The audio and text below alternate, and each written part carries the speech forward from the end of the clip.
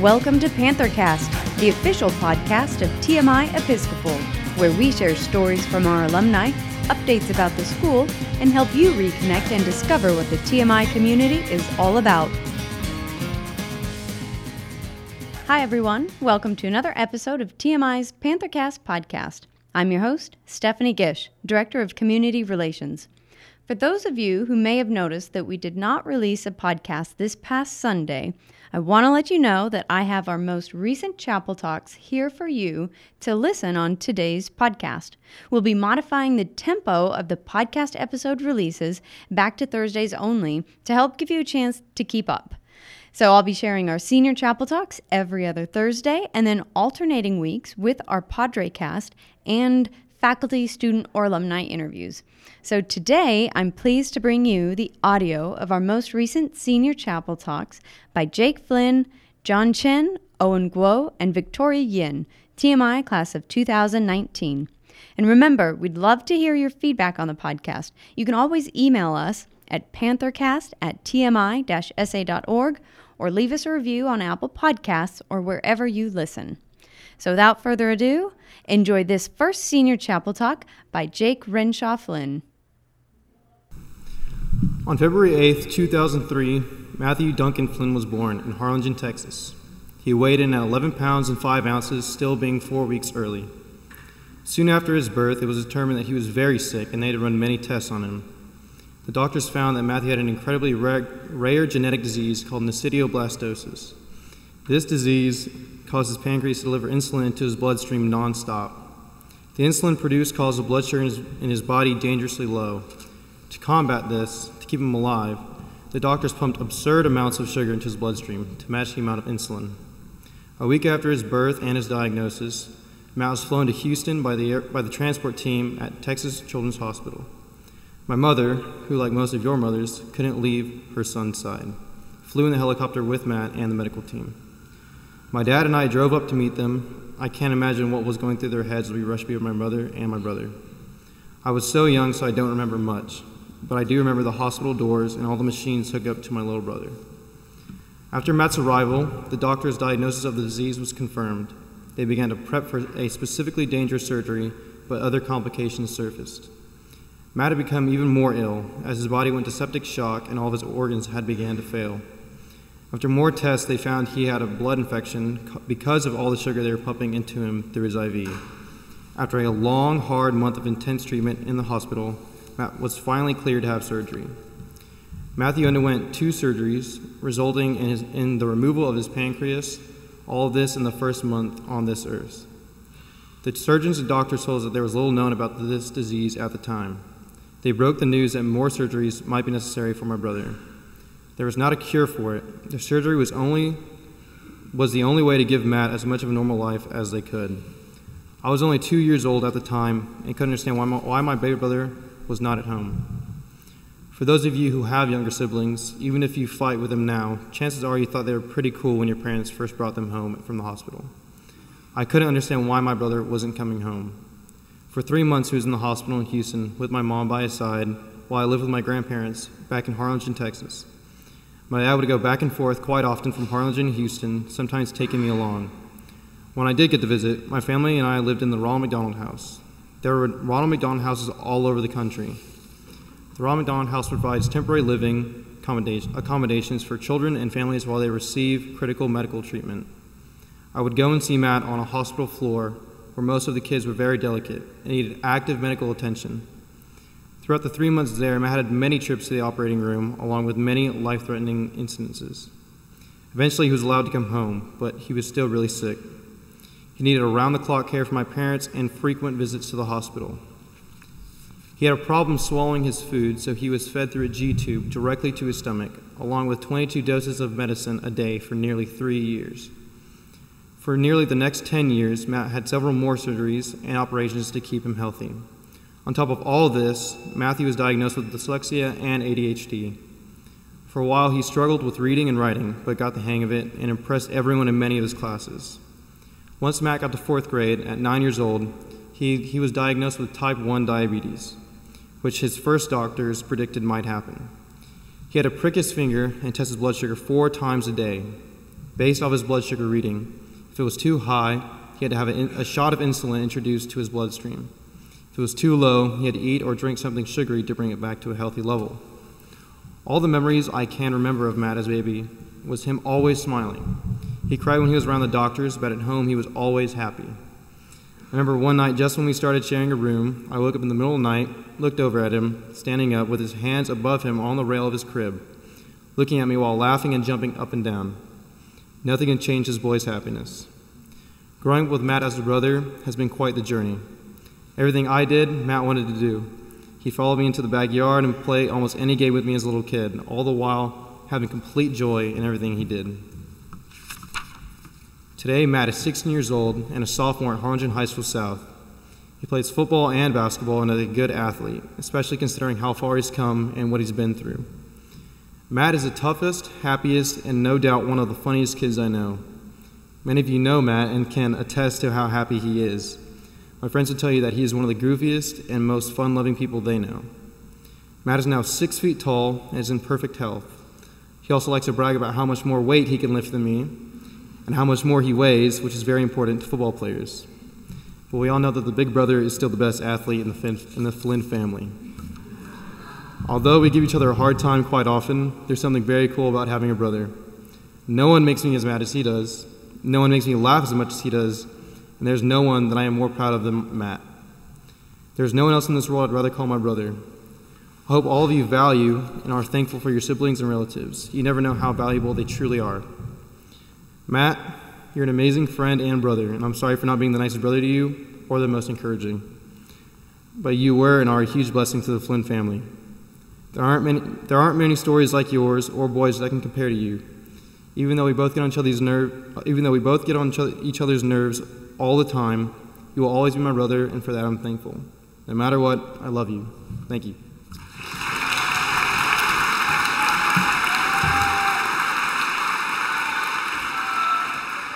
Our second featured talk is by Victoria Yin.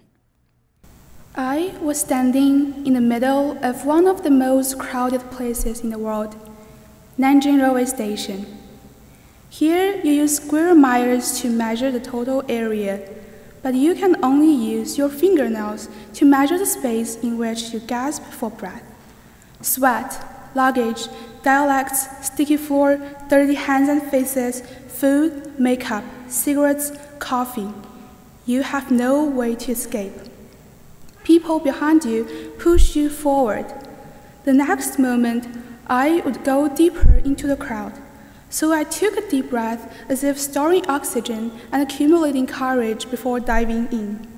The crowded second-class carriage was not better, filled with babies crying, corals, and a strange mix of smells of instant noodles and sweat.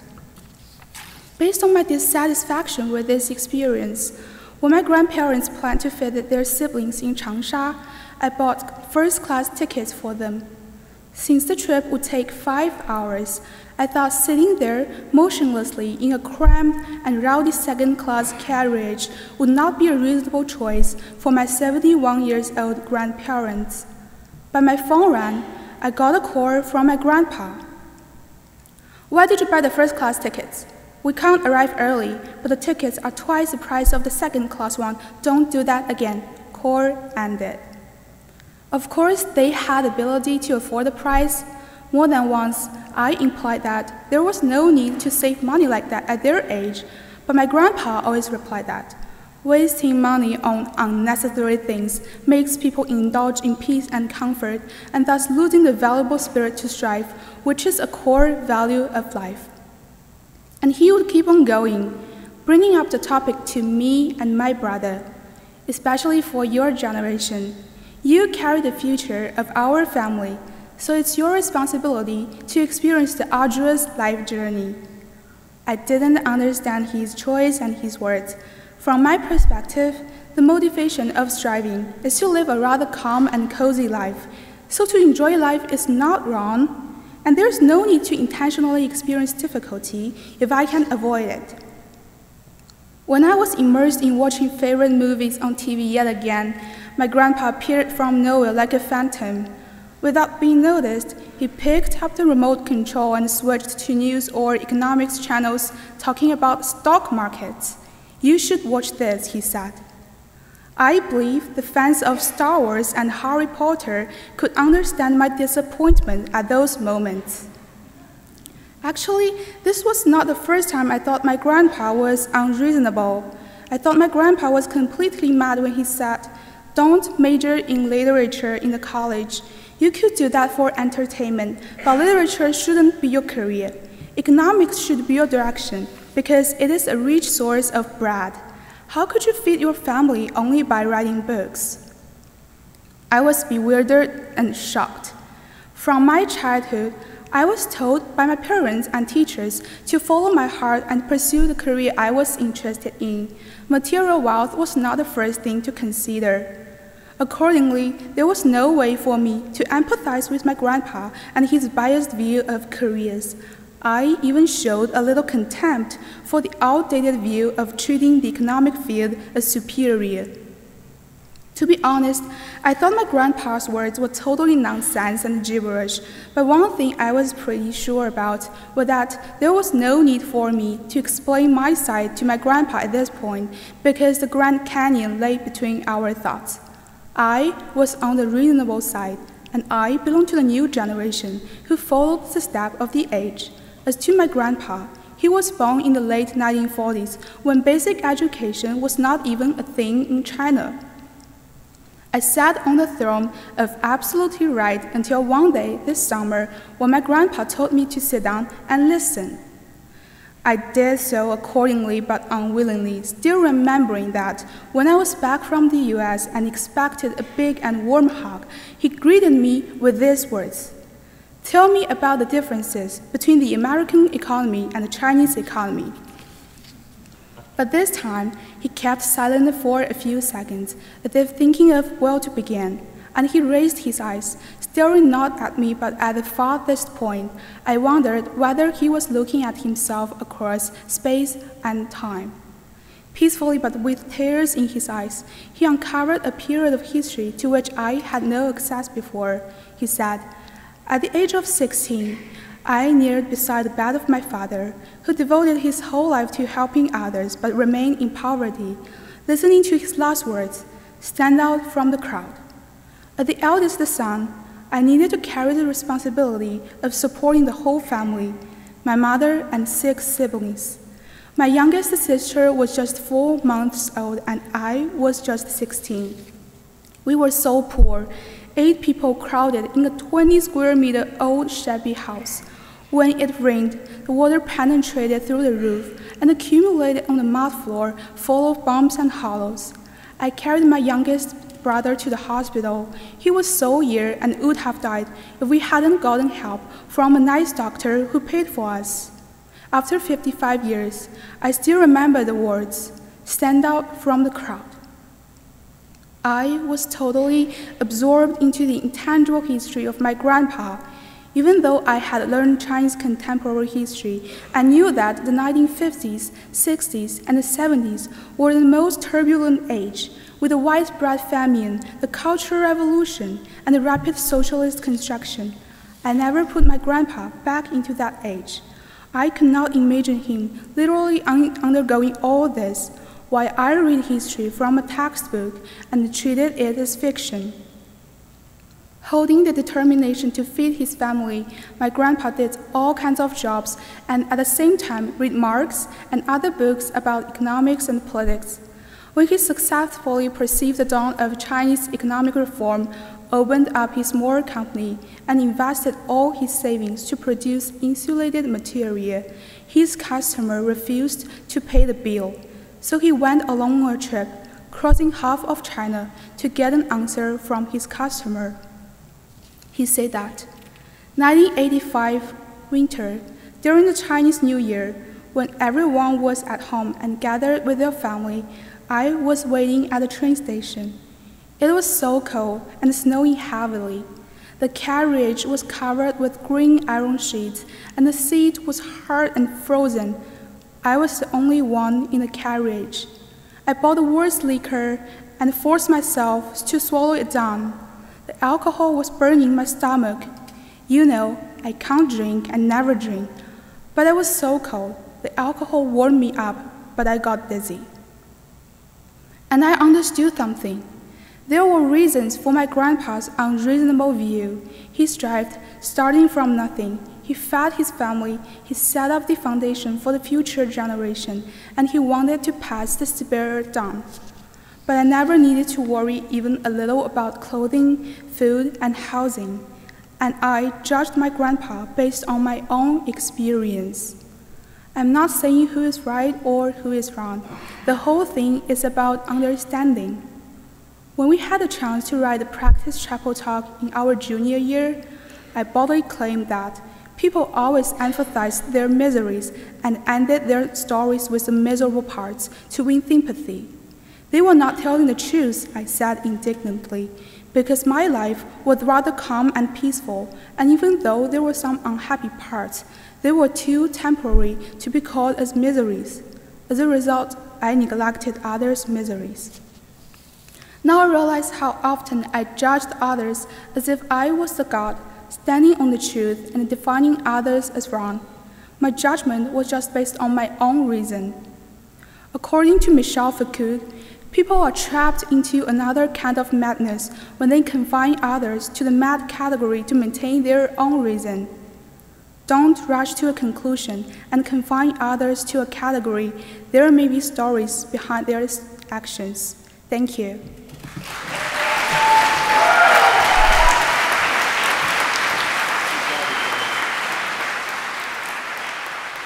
Our third featured talk is by Owen Guo. This is a roll of duct tape.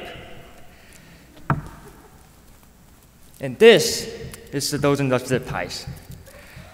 These are common things we find in life that have their own uses and purposes. But what can you possibly make out of these things? If you have never been to the TMI robotics team, then please allow me to answer this rhetorical question for you. My answer is, well, a heck of a lot of different things. Walking into the robotics building as a freshman, I pictured students wearing goggles and white coats with a soldering iron in one hand, looking through the magnifier to solder some IC chips onto the green PCBs, occasionally blowing away the smoke coming out of the tip, and finally, they just somehow end up with a fancy robot that can walk on its two legs. But the moment when I push open the white door of the robotics building, everything I dreamed about shattered into pieces. To say my imagination is far from reality would be a gross understatement. TMI's robotics team resembled nothing in my perfect yet ignorant fantasy of what a robotics team should be like. Rather, it teaches me the 10 different ways of using zip ties and duct tapes. Zip ties are good for keeping things together, from electric wires to metal bars and rods, from strings to chains, from structures to frames. It seemed like as long as we need to combine something, we can always reach out to these black plastic stripes for a quick fix. Duct tapes serves a similar function. Whenever we need to hold large pieces from dropping, it's easy to tear a measure of duct tape and then stick it to wherever needed. And by the way, it is entirely possible to build your robots out of duct tape. It definitely gets the job done. Whether or not it is a good job is another question, but it certainly deviates far from my perfect image of how a robot is built. And besides robotics, there are way more things that I have held unreasonably perfect imagination in. Over the course of my mere 18 years of life, I constantly run into the conflicts between my lovely perception of one thing and the cold, hard reality of the true matter. If you ask Ms. Ganim what kind of student Owen was back in his freshman year, she will surely tell you that I was a very, very stubborn kid who simply couldn't let go his pursuit to perfect each pen stroke, trying to achieve a spotless picture. I was caught up in an unrealistic dream into thinking that perfection is achievable, and thus resulting in me repetitively tearing and ripping all the expensive papers in the art room, causing a lot of troubles to Ms. Ganim and those around me. After pieces and pieces of drawing paper destroyed, I think I finally learned something.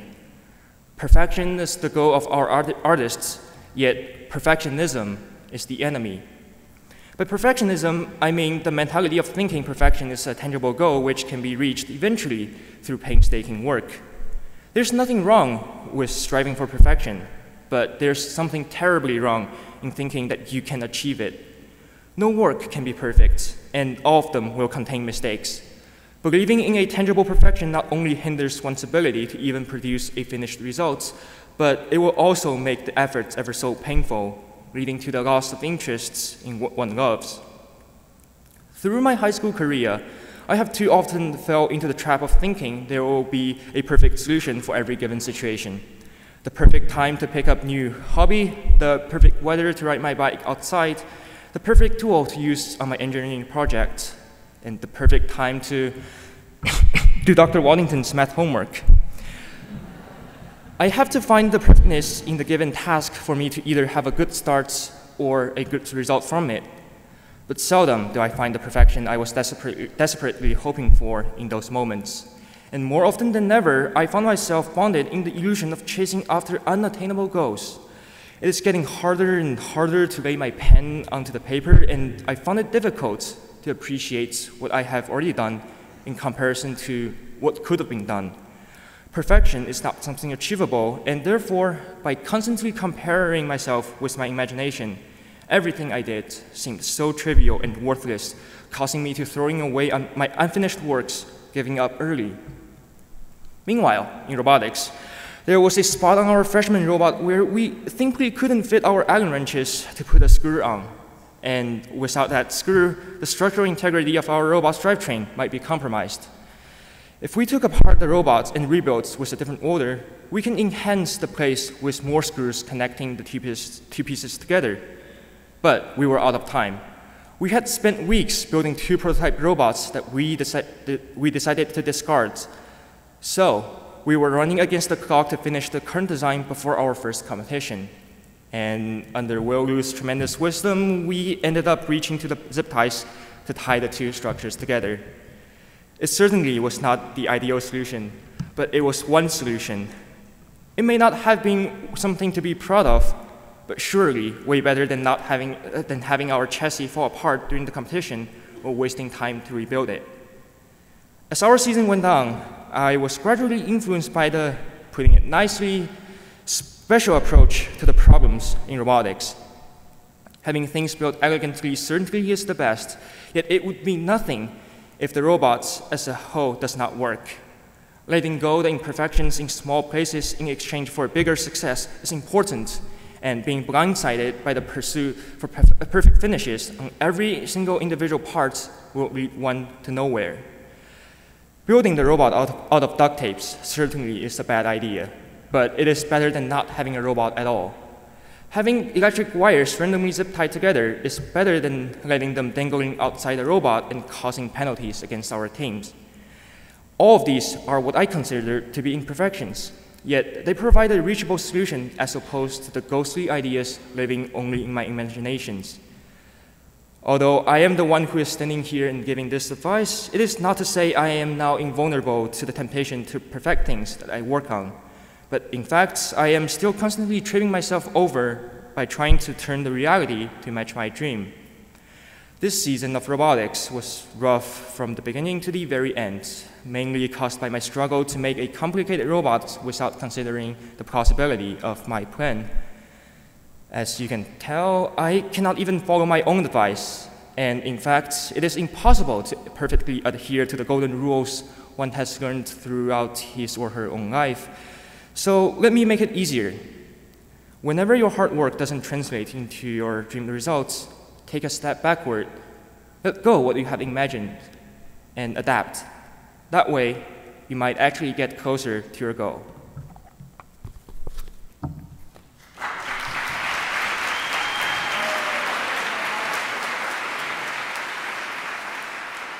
And now, please enjoy our final chapel talk for today by John Chen.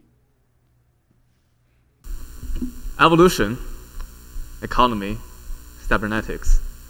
These are great discoveries and fields of study in human history. And in evolution, you have the natural selection. In economy, you have the invisible hand, a metaphor for the forces of supply and demand. And in cybernetics, we create similar systems to them ourselves. These are self-stabilizing systems. The perspective we gain from them is called systems thinking. They are everywhere in this universe, and they constitute countless beautiful things. But it is really easy, even for the scholars, to forget that these are constitutes of just countless tiny interactions between individuals. And throughout this chapel talk, we must remember this all the time. It all started small. But in 1991, a leading computer engineer from California gave a dramatic demonstration. He was called Loren Carpenter. He invited hundreds of people to a large shed. On each seat was a small paddle, and in front of them was a giant screen.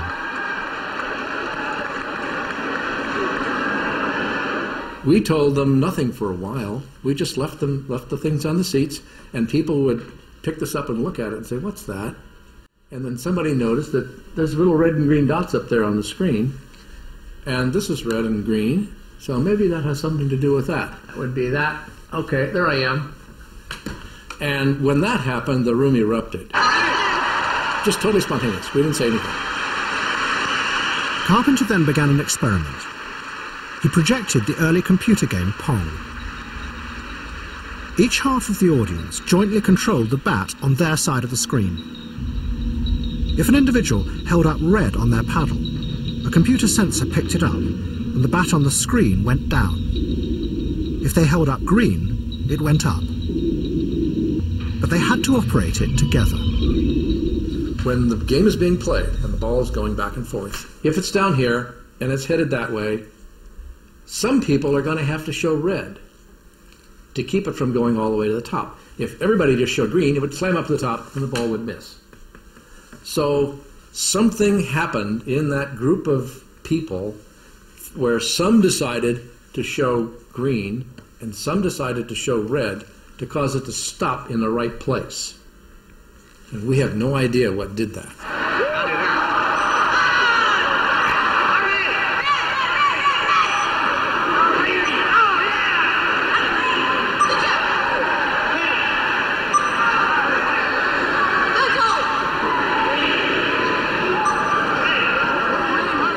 Carpenter believed that what he had created was a model of a society where there was no hierarchy, where everyone made their own decisions without guidance. Yet because they were linked by the machines, out of it came a stability and an order. So they're all acting as individuals because each one of them can decide what they're going to do. They have total freedom about what to decide to do. But there's an order. There's an order that emerges that gives them a kind of an amoeba-like effect where they surge and they play. It was kind of in the nature of an experiment. I wanted to see if no hierarchy existed at all, what would happen. And what did happen? They formed a kind of a subconscious consensus. All right. So that experiment run by Loren Carpenter should give you a good enough insight into the systems that we are going to talk about, even if you haven't learned evolution or economy yet.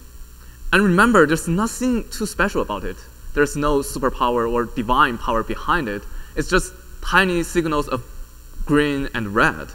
It all started really small.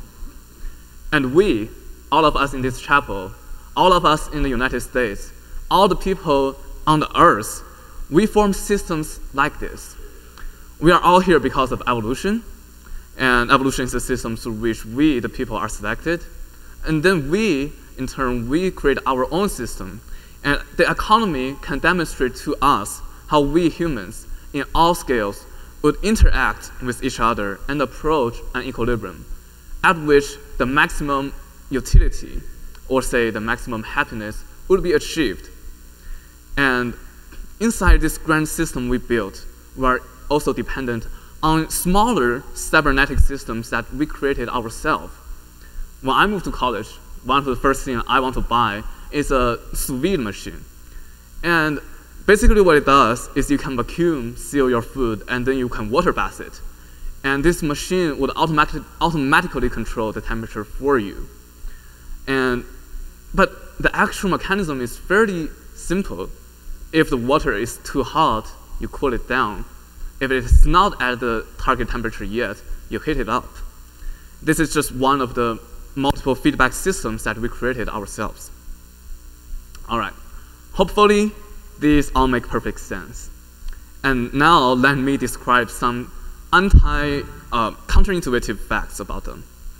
When I was thinking on this subject, one question suddenly appeared to me, and this question planted its seeds in my EpiChem class. What about entropy and the second law of thermodynamics? Doesn't entropy inevitably increase in a closed system? Wait, but entropy is the idea of disorder, right? How can a system reach an equilibrium, which means stability, but also be disordered and chaotic? The answer is surprising, yet actually very reasonable. The system reaches its equilibrium precisely when it reaches its maximum entropy. To understand that, we must think about the idea of entropy more carefully. Entropy not only means disorder, it also means irreversibility. But most of the time, we focus on the disorder and not the irreversibility. In fact, irreversibility is essential with the understanding of entropy. For instance, if I mix milk with coffee, which is a typical example when you are going to give a lecture about entropy, right? Yes, there is more disorder, but actually, if you just look at it, when the milk is perfectly mixed with the coffee, you can't really easily tell the disorder from it. But what you can easily tell is the irreversibility, that the milk is not going to come out from the coffee and become milk again. And now with this understanding of irreversibility, we can understand why the system is at its maximum entropy when it reaches its equilibrium. Now let's go back to our human system of economy and market. This complex and useful system maximizes the utility of us. But how does the utility get maximized? Well, we maximize our production. We produce more. And if we choose to spend our time in our daily life to, let's say, study instead of daydreaming, you'll be called you are living a more productive life, right? This is we making the best use of resources, such as time and energy. And at the market's equilibrium, we make maximum production. And actually, production is in most cases irreversible. For instance, you can't just expect paper to turn back into trees, or you can't just expect cheeseburgers turn back into cattle. So, in another word, we are creating the most irreversibility at the equilibrium. And natural selection, the system from which all came from, contributes similarly to the entropy of the universe. Evolution picks the combination of lives that survive the best. And one great thing of life is that we really convert energy quickly. And just think about how much chemical reactions you are having in you and other lives right now, right? And when we convert useful energy into useless energy, entropy increases. Also, on an even larger scale, for it to be really successful at surviving, we need a lot of diversity. And what's driving that is the mutations at the molecular level. And mutations themselves are instances of disorder. Evolution in this perspective is driven by the second law of thermodynamics. From both a macro and a micro level, they are strongly connected. All right, now you understand basically the ideal situation of system and how to look at the whole world from that perspective. And now let us bring the evil guys in.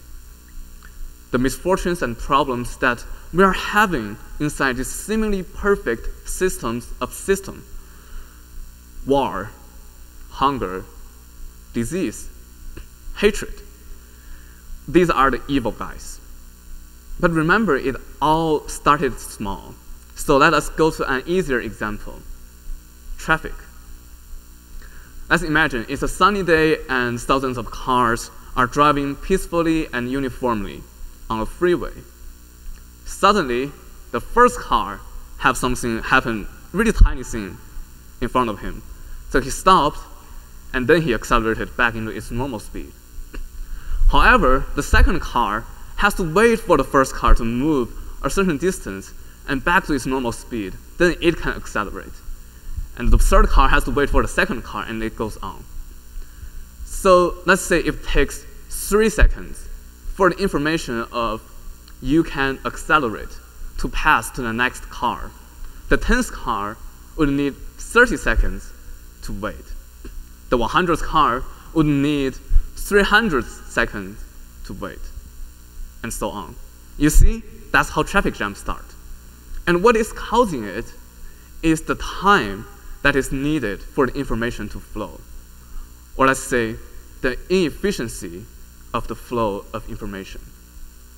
This blockage of information causes so many problems in this world that you won't even believe it.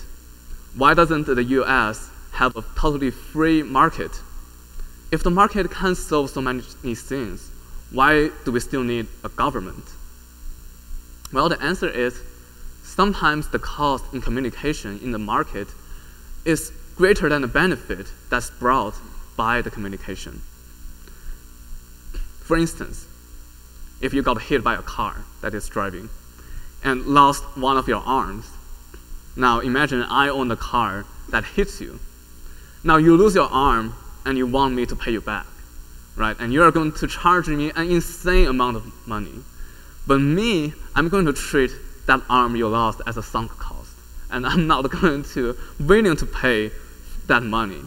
So we will waste resource and energy fighting and suing each other in the court, and even worse, even resort to violence. In that situation, the cost in communication has increased so much that communication is no longer beneficial to us. Therefore, in reality, the United States requires a third party to determine the price for your arm. And that's when government is needed, right? So that we don't further waste resource. Yes, waste. You see, as the second law of thermodynamics says, the entropy inevitably increases. So we are not going to stop that process by just inefficiently transferring information. No. Instead, we are just creating entropy meaninglessly. War and violence, for instance, is one of the many ways we waste energy and resource.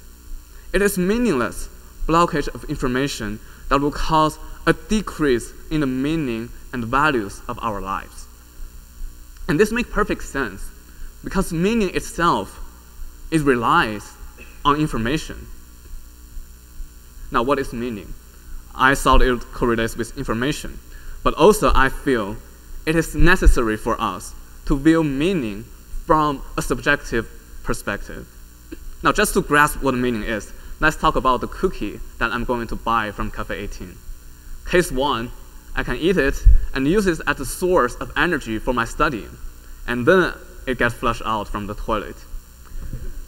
Case 2, I just throw that cookie into the toilet and flush it down.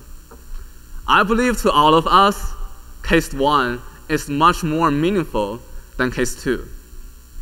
Both of them increase the entropy of the system by destroying the cookie, but one has meaning in it and one does not. Although this is not a perfect definition on the idea of meaning, it may help us distinguish the meaningful from the meaningless.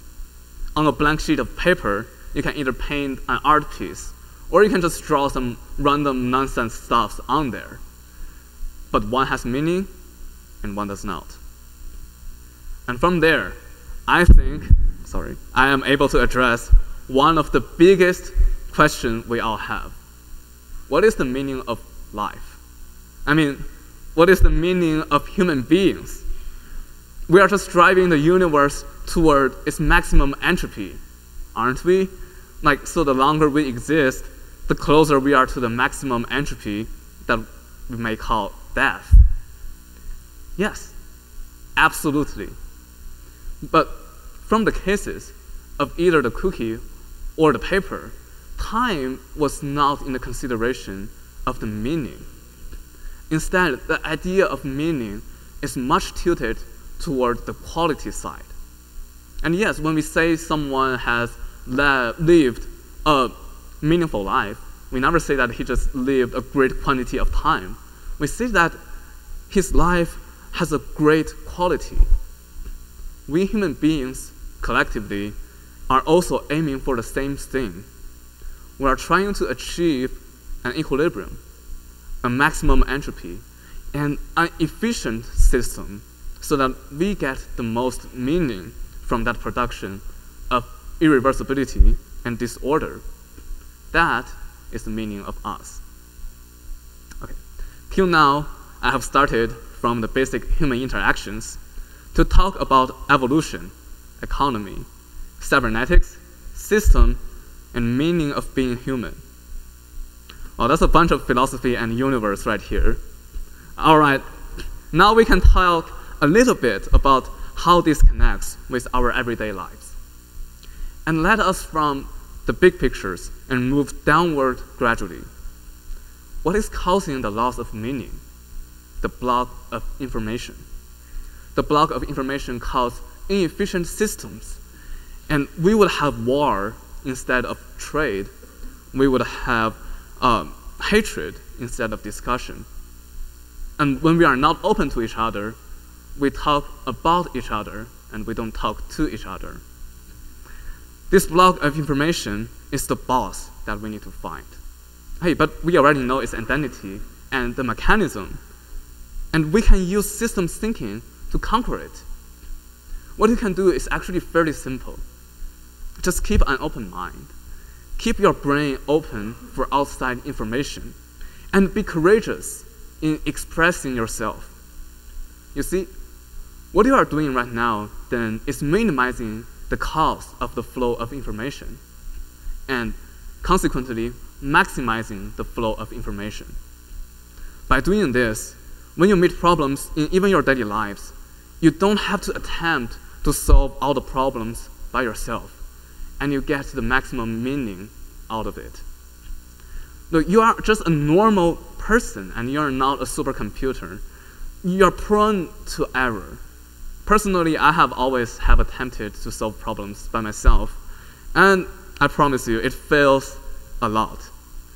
So use the system instead. Keep an open mind. Talk to others. Communicate.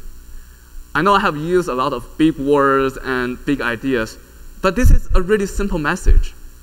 I hope systems thinking can help you answer all the why questions and give your life some meaning. Thank you.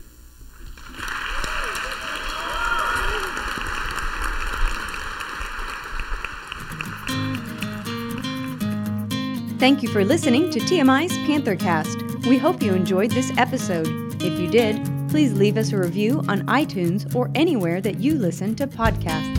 We'd love to hear your feedback and show ideas, so leave us a comment, email, or connect with us on Facebook, Instagram, or Twitter using @TMI Episcopal.